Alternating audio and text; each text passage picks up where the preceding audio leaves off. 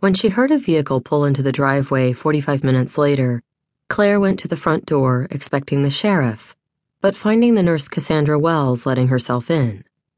"You're here early," Claire said, thinking how irrelevant the comment was even as she said it. A part of her brain sought refuge in the trivial and the normal. "Same time as I always get here," Cass replied, taking her jacket off and hooking it over the coat rack.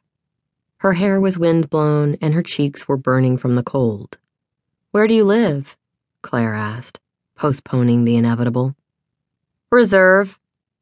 "That's a long drive to make every day." Cass shrugged. "I'm used to it." "How are the roads?" "Not too bad." She finger-combed her hair into place and prepared to go to work. "How's Burke this morning?"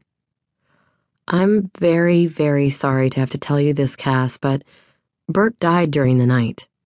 "Burke died? How did that happen?" "Exposure." "Now, how the hell did Burke die of exposure?" Cass focused her faded blue eyes on Claire. "He was safe and warm when I left him." "He went outside in the middle of the night and went to sleep under the cottonwood tree. He left his oxygen tank behind him." It occurred to Claire that was more or less how Edward Abbey had tried to end his life, but he hadn't succeeded. Abbey had gone out into the desert, but it hadn't been winter, and he hadn't been 75 years old either. Abbey had ended up dying in his own bed, a victim of cirrhosis of the liver. "Burke didn't get out there by himself, did he?" "Mariah helped him. She said he told her last night was a good night to die. Apparently he thought it would be quicker in the snow." "Burke could have gone on for years the way he was.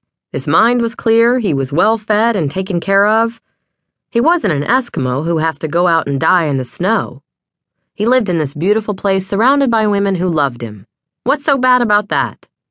I've seen many people who were a lot worse off than Burke Lavelle. You don't take your life just because it's not on your own terms anymore. What the hell's wrong with Mariah helping him die like that? Hasn't that girl got any conscience? Or any sense?" Claire was relieved she wouldn't have to answer that question because at that moment, Sheriff Henner arrived in a white and blue county car. She hadn't decided whether Burke's death was a matter of conscience or of courage. She had often wondered whether she would have had the courage to help her father die if he had asked her to, but he never did. He just grew weaker and sadder and more dependent. Claire let the sheriff and his deputy in. Henner was a big man, wearing jeans and boots and a sheepskin vest.